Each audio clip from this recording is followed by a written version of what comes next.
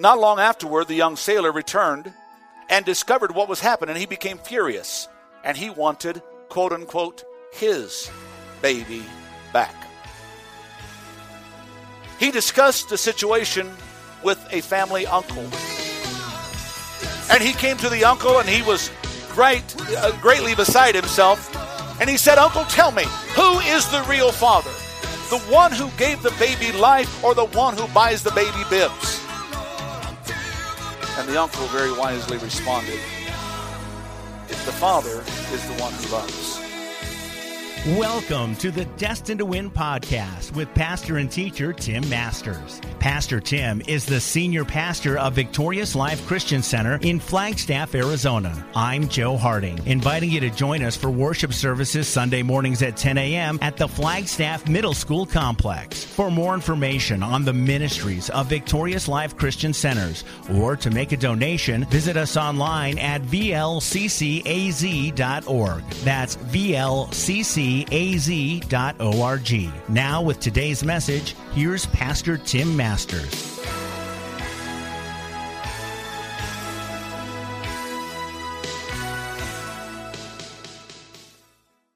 This morning, I want to minister a message that I've titled "The Privilege of Being Called Dad." There's lots of people that can father children, but the concept of dad comes from God Himself. We read in the scriptures where the Bible says we can call Him Abba, Father. When you look into the inference committed there, you see the very essence of being able to call Him Daddy. The tender, intimate relationship that a child and his daddy have is embodied in God's love for us. One thing that I know, and quickly in your notes, as I think about being a dad, and I alluded to that a moment ago when we were talking about who we are in Christ. The one thing that I know about being a dad is we are the single most, and I want you to hear this please, we are the single most important figure in the life of any child. Once again, I don't take the weight of mom off of this. I don't take the credibility or the purposefulness of mom. But in today's society, I have some stats that I could share, and I could do different things that I might do towards the end of the message. But it's almost an expected thing for mama to be the tenderness of the home, for mom to be, the spiritual guide, if you will, of the home. But there's something when a father rises up and takes his God-given position. Because God is the one that set the man in the order He did. Now, I know I'm going to irritate a couple folks probably, but the Bible says that the man is over the woman. I didn't say that. Now, man has taken and perverted that, but it's the way God ordered it. And so many times in the society that we have today is we don't have it because women necessarily want to be the head of the house. It's because dad won't. Let me finish the note on your screen. On our shoulders, and I want you to underline this in your notes if you would, rest the greatest privilege and responsibility known in life. This is something over the many years of pastoring that I've come to learn about kids. Is there's a definite difference between the life of a child whose father figure is present, and present doesn't just mean being there, it means actively participating, and when he is not. The main difference, if I could break it down in very simplistic terms, between the good ones, not so good ones, and the potentially really bad father figures, is this one simple underwriting decision, and that's acknowledged and accepted responsibility. It's more than just producing the child. It's acknowledging and accepting the responsibility of rearing the child that makes the difference. Am I making any sense this morning? Ephesians chapter 6. I'm reading out of the Message translation, Eugene Peterson. I've got several different translations that I use, and this one I thought was very pertinent. It says, fathers, don't exasperate your children by coming down hard on them. That word exasperate would actually come from the tenor of being duplicit, saying one thing, do another. You will not bring a straightforward answer or decision or directive to a child. But yet we'll come down hard on them if they don't do what sometimes they don't even know what to do. Am I making any sense today? Look what it says here. But take them by the hand and lead them in the way of the master. Fathers, that's the privilege that we have. This little boy, this little girl is just longing for us to grab a hold of them and show them the ways of this world in the master.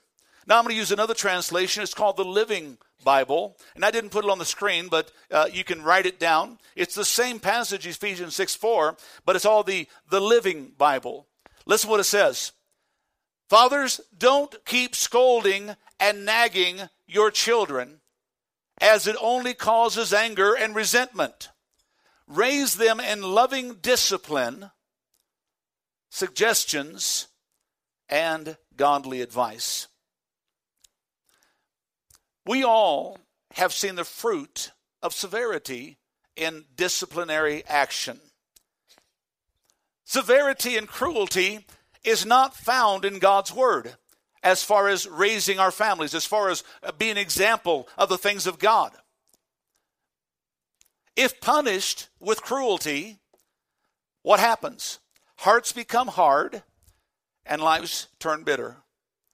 But if we correct according to God's word and reason, you'll feel every blow on your own heart as you discipline that child. Parents are called to correct, not to punish. This is not a parenting class, and I don't mean to bring it out this way, but in setting the foundation for this, we have to understand that the Word of God places the disciplinary responsibility on the father, not the mother. I remember when my kids were growing up, I was very explicit to my wife. And I said, you don't need it. You can just tell them if they've done something wrong, whatever the case is, that I will see them when I get home. That was not the words they wanted to hear. Because when Dad got home, I did what the wife needed me to do and the children needed me to do.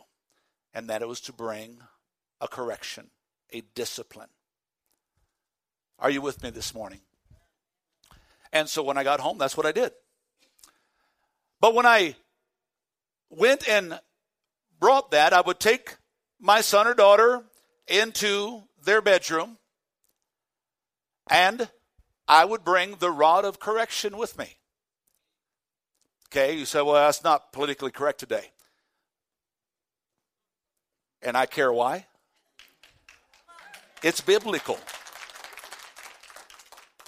So I would bring that, and I would set it next to them, and I would talk to them. Because you see, it does no good to discipline without understanding. It does no good to bring correction without first giving them direction. And so I would talk to them about what was happening, the reason, what they had done, what had gone on, and I allowed them to give me their response. It didn't change the discipline, but allowed them to share. And then the discipline would happen. I would leave them in the room, and I would go out and close the door. And then probably 5 or 10 minutes later, because when I left, I told them, I want you to think about all that we did, all that happened. I'd come back in, and you know what I did? I talked to them again. You can't bring correction without direction. And I would help them to, once again, understand what it was that had just happened. You see, this is what the Word of God says the father figure, the dad, is supposed to bring to the home. Punishment is not what we do. Correction is what we do. Punishment comes from a principle of revenge. You punish somebody because you're wanting to get back at them. But those who correct from the principle of affectionate concern are disciplining and correcting from the instruction of the word of the Lord. Let me give you 2 passages. Proverbs 13:24. Once again, I'm using Eugene Peterson's. A refusal, the scripture says, to correct is simply a refusal to love. If we don't bring correction, then we're telling the child we really don't care about them. Am I making any sense? Love your children by disciplining them. Proverbs 23 says it this way, don't be afraid to correct your young ones. And I love the way Peterson wrote this, and I love the word of God and how it brings up. Look what it says, a spanking won't kill them. The way they scream, sometimes it might seem like they're dying, but it won't. A good spanking, he goes on to say, in fact, might save them from something worse than death. The King James says the rod of correction will drive the evil spirit away and save the child from hell. Being a parent is an interesting thing. Now I want to turn it and talk purposefully to dads today. Being a father is an interesting thing. We spend the first months or short few years of a child's life encouraging them to stand up and walk and learn to talk. And then we spend the last 10 years between 8 and 18 encouraging them to sit down and be quiet. Sometimes, maybe not everybody, but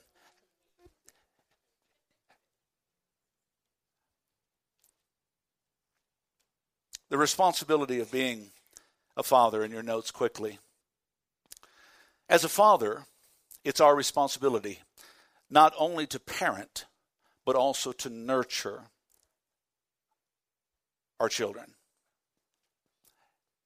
To bring encouragement, to bring instruction, to bring direction. The very definition of father means to beget, raise, or nurture a child. And in short, it means to accept the responsibility of that child you fathered. And we have seen the stories. We see riots all over America today, all over the world.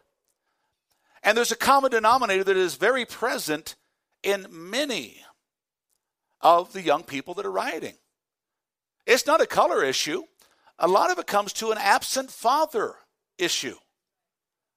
I remember, and we all saw it on TV, the riots they had in Baltimore, where this one young man was out there rioting. He had his face covered up, but guarantee mama knew what was under that cover. How many saw it on TV? Mama came out and grabbed that boy and said, you ain't going to be doing that in my house. And then they interviewed the boy later and said, Mama took care of that. The question is why did Mama have to do it? Where was Dad? He didn't have a dad. And see, and I want you to hear me, dads. This is our society. This is our culture today. So I'm not here to put anybody down. Matter of fact, when we're done, you're going to be feeling very lifted up. But I take us right back to the place of responsibility. I can promise you, if your wife knew that you were taking the helm of disciplinary action for those kids, you would lift 60%, probably 70% of the weight off of the home, because they knew that dad was going to bring correction, instruction, direction, discipline. And mom knew she didn't have to deal with that aspect. She could just say, go to your room. Dad will talk to you when he gets home. Let me tell you something, dads. That brings more fear sometimes than the paddle does, because they don't know what's going to happen. Understand. And I purposely put this in the notes because I want you to grab a hold of this. We need to understand that dads have one of the most important roles imaginable in a child's life.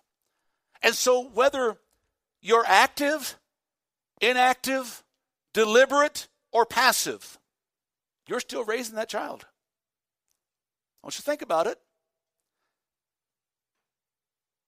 I watched a movie recently, one of those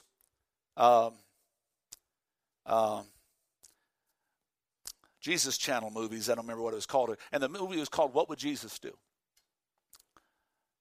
And in the movie, the dad drank all the time, was in and out of jail. But his two kids, who he hadn't seen in years, were growing up to be like the dad they never saw.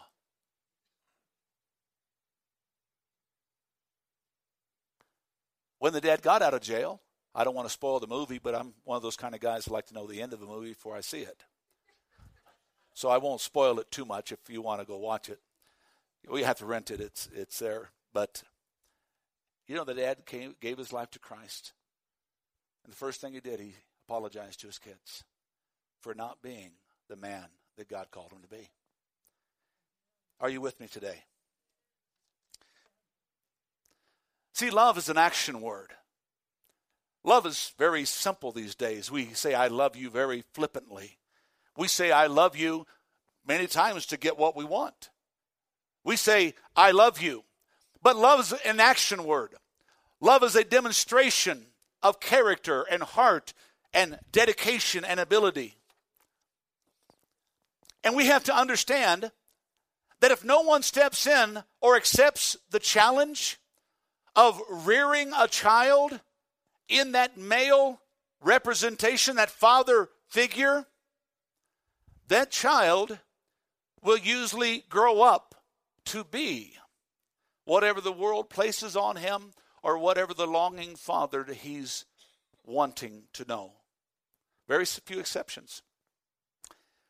An example of what I'm talking about is many years ago in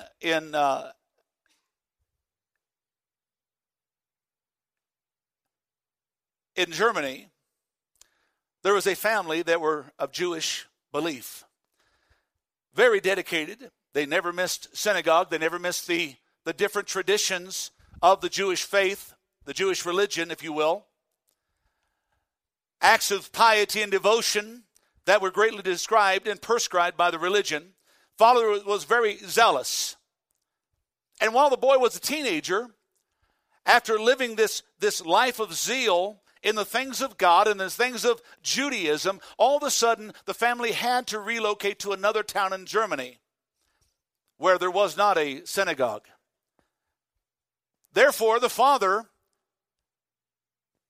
without reason, virtually abandoned all of the Jewish traditions, and they joined the Lutheran Church. And they become Lutherans. See, this is what religion does. Religion works for the benefit of man. Relationship works for the benefit of our life in Christ. The son family asked the father, why would you do this? And listen to the father's responses in your notes. It was necessary to help my business. See, this is the picture of hypocrisy. We're not doing what we're doing because it's what we're supposed to do and what our dedication of life is. We do it because of what benefits us. The youngster was bewildered and confused, and his deep disappointment gave way to anger and intense bitterness. After he graduated high school, after he decided to go off to college, he went to England to study. His days were spent in the British Museum following his ideas and composing a book. In that book, he introduced a whole concept of life and worldview and a movement designed to change the world. And this was a statement that he made in the book, that religion is the opiate of the masses. That could very well be explained in simple economics. Today, 2 billion people follow this man's religion, this man's thoughts. His name was Karl Marx. Karl Marx, the beginning, the founder, the progenitor, the father of communism. And the effect is still felt around the world today. Why? Because of a dad's hypocrisy. Duplicity, saying one thing, doing another. Saying I'm going to do something and yet do something separate. Let me make this very important statement in your notes. Being a father means leadership. And leadership at home is much more than being in charge. It's much more than walking softly and carrying a big stick. It is the key to the entire redemption of that household, of that family.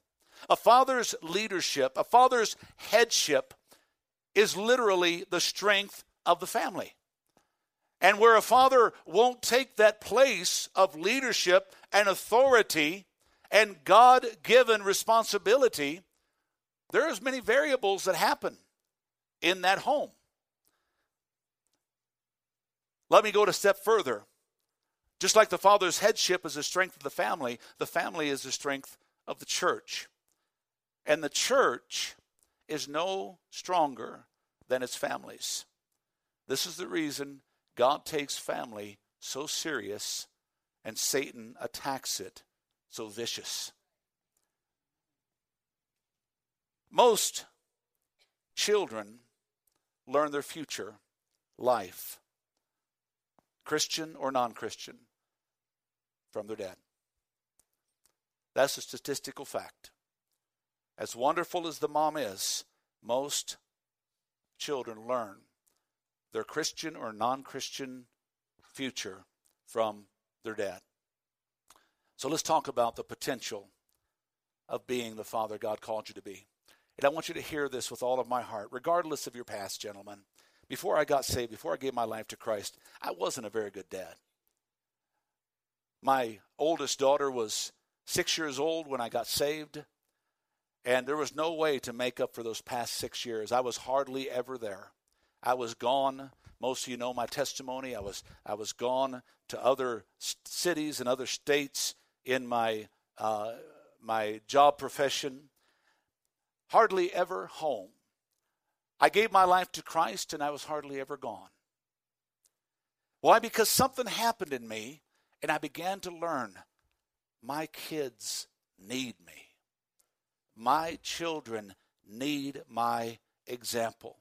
So gentlemen, listen to me. Regardless of your past, you have the opportunity to begin brand new for all those that follow after you. I've told people all these years as a pastor, you can blame anybody for where you was born. You can blame anybody for where you're raised. But you can't blame anybody for how you choose to live. And our kids desperately need us, gentlemen, to live a godly life. I'm going to share a story that's, some of you might shake your head and say, oh, that's a little hard. But as you hear the end of the story, it may not be as hard as you think. It was the summer of '59, and a family were driving through the roads of South Dakota. The kids were in the back, the two boys with the comic books, and mom and dad were in the front seat. The boys had been fighting and screaming in the back, and despite repeated warnings, they continued. When all at once, Dad stopped the old station wagon, pulled over to the side of the road, went out, opened the door, took the two boys, stood them on the side of the road, and drove away.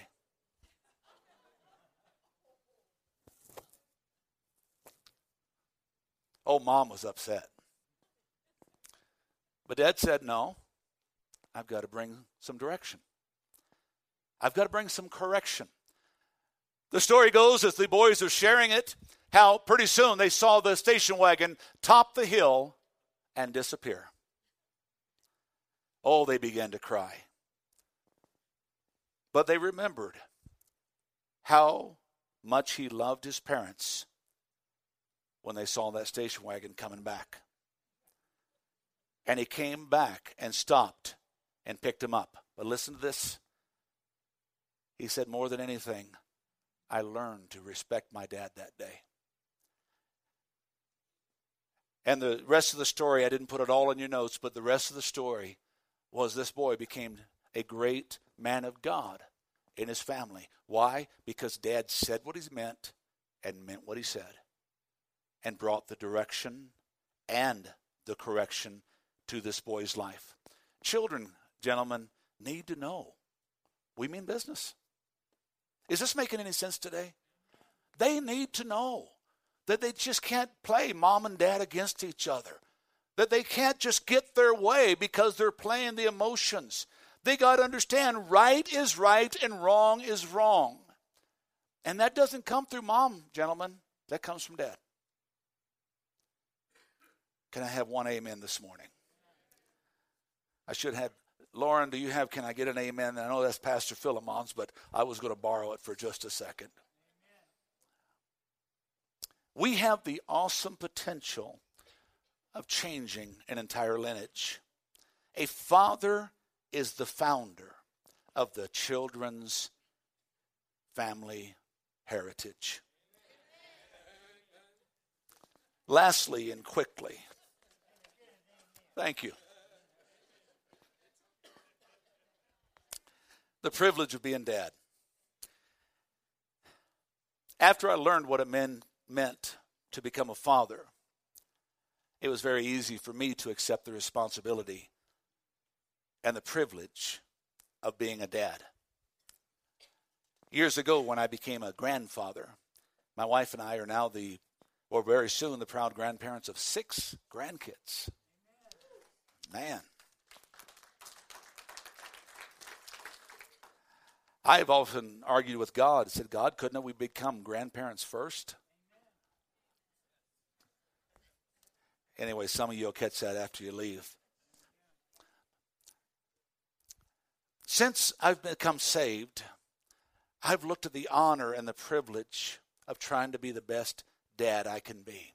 And so you, as a man today, have the same ability, the same privilege of becoming that dad.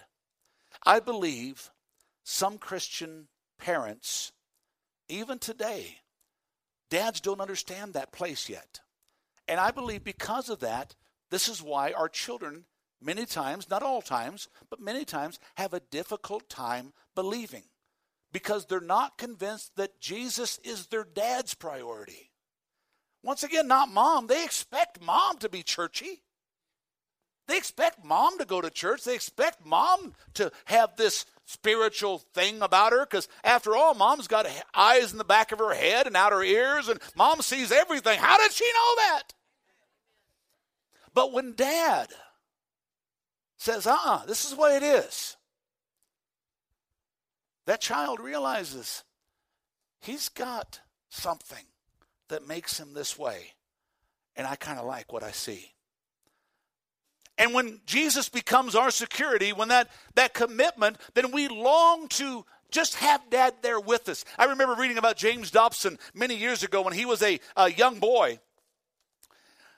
He talked about how at nighttime their apartment was very small, so the baby's bed was right in with the mom and dad's bed. And the toddler, as the years grew on, the toddler bed was right in there with mom's bed because of the very small apartment.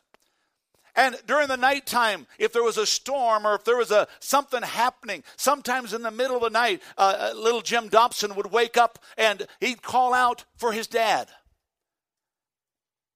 And the dad would respond, "What, Jimmy?" And Jim Dobson's response was, "Dad, would you hold my hand?" And so in the darkness, Dad would just reach out and grope around until he found the little boy's hand, and his hand would engulf his child's hand. And shortly afterwards, you see the whole life of that child's body go limp. Why? Because it was in the security and comfort of knowing security was there. Dad was there.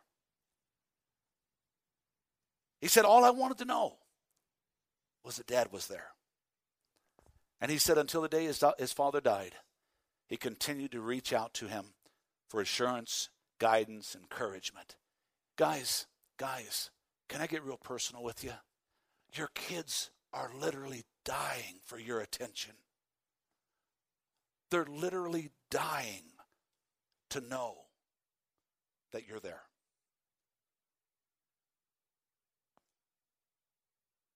And God has given us this wonderful privilege of not only fathering a child, but raising that child in God's kingdom for God's glory, for God's purpose, so that they too can raise their children. I remember my children that when they were growing up, I told all of them, I said, I'm not concerned who you marry. I've had never a prejudiced bone, didn't care red, yellow, black, white. I think there's 5. I can't think of the other one. It didn't matter. I told them the only thing I want is a Christian. Marry a Christian man, marry a Christian woman.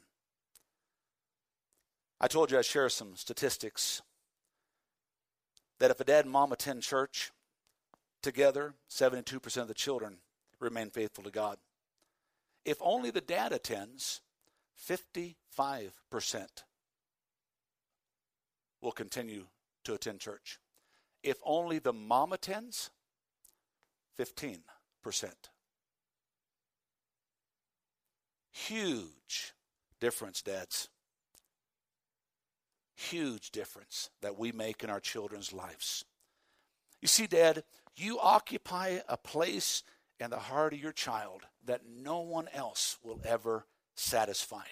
And all who are privileged to be called Dad, I encourage you, be there. Be there for your kids. My oldest is going to be 40. Can you believe that? Man, I think about that and Pastor Philemon, we're getting old. Pastor Ray, But you know what? She still calls me. I was on the phone with her last night for about an hour. My son, my oldest son is, what is Timmy, 33, 34? They're all getting older. But you know what? When push comes to shove, you know who they call? Dad.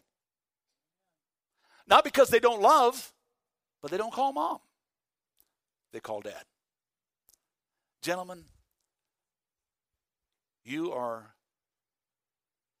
one of God's greatest creations on this earth because you are the progenitor of life. We can't do it without the woman, so don't get this idea, well, see, I told her that. No. Yeah. Next time you think about that, just look at your mom and say, if it wasn't for the woman, I wouldn't even be here. So the reality is, think about it, guys. You have the greatest privilege in the world as the worship team comes this morning. You have the greatest privilege in the world. And that's to be the transforming figure in your child's life, in your family's life. And in all that we do, we need to understand that no matter the cost, we need to be there for our kids. You say, well, my kid's, he's beyond hope. Is he still breathing? He still has hope. Is she still breathing? She still has. It doesn't matter. You can still make a difference. You say, well, no, I've been such a hypocrite. I've been such a horrible example for my kids. You know how you can make the first difference? By saying, please forgive me. Yeah. See, I tell people all the time when they say, Pastor, I make mistakes as a Christian. Can I tell you that making a mistake as a Christian is one of the greatest things you can do? Oh, not purposely. Because it gives you the opportunity of showing Christ. Because Christ in you is what's going to rise up and say, will you forgive me? Will you please forgive me for me being that way or this way? And our children need that. They need that desperately. Why? Because this is the picture of true love. True love sees responsibility as a privilege and never a duty. Being dad should never be a duty. This is why we've got over 60 million abortions that have happened since 1973. Is because we didn't want to take the responsibility or think we had now a duty instead of understanding the privilege of that little one. Never a duty, but always the greatest joy could happen. Gentlemen, it doesn't matter where you've been. What matters right here today is where you're at and where you're going. Will you take your kids with you? You say, well, Pastor, I'm divorced and I don't do much with my kids. Good time to just pick up the phone and call them. And say, it's Father's Day and I just wanted to call you. Well, are they supposed to call us? Well, if you haven't been talking to them, it might be a good time for you to call them. You say, well, Pastor, I'm remarried and I have my kids and her kids, and what do I do? Make them our kids. As everybody in this church knows, I'm a divorced pastor. I'm remarried. I have 2 kids. My wife has 2 kids. And when I refer to them as our kids. My wife, if you're wondering where Jewel is, she's in Seattle, Washington, helping my daughter prepare the baby's room because she's going to have her first baby in September. So she's up there for 10 days. Oh, pray for your pastor, please. Pray. She's up there and she's spending time with our daughter, and she is helping to paint and do this and that and the other thing while the daughter and the son-in-law are working, and just a wonderful time of being there. And I talk to my, let me use the word, step-kids, just like my real kids. I've heard somebody say, well, I'm just a stepdad. Can I tell you something? I like to look at it this way. You're the guy that stepped in to do what the other one wouldn't. I think that's a pretty good thing. And so let me ask you, gentlemen, I'm not going to have an open altar call this morning, but I want to ask you right where you're at in your chair. How is your fatherliness? How is your fatherhood? How have you been as a dad? Now, before you start beating yourself, as I did when I first got saved, I want you to take and look at it this way. Today is the first day to begin to be the dad God called me to be. And you can do it. You can be an awesome dad. It might start with just saying, son, daughter, please forgive me. Please forgive me. They're not too far gone. They're only a phone call away. Would you make the difference? Would you be the dad that God called you to be? Pastor Tim Masters with this week's message on the Destined to Win podcast. Destined to Win is made possible with the prayerful and financial support of those destined to win. To donate online, visit vlccaz.org. That's vlccaz.org. Destined to Win is a production of Victorious Life Christian Center with services Sunday mornings at 10 at the Flagstaff Middle School Complex. I'm Joe Harding. For Pastor Tim Masters and the congregation at Victorious Life Christian Centers, you're invited to join us here next week for another edition of the Destined to Win podcast.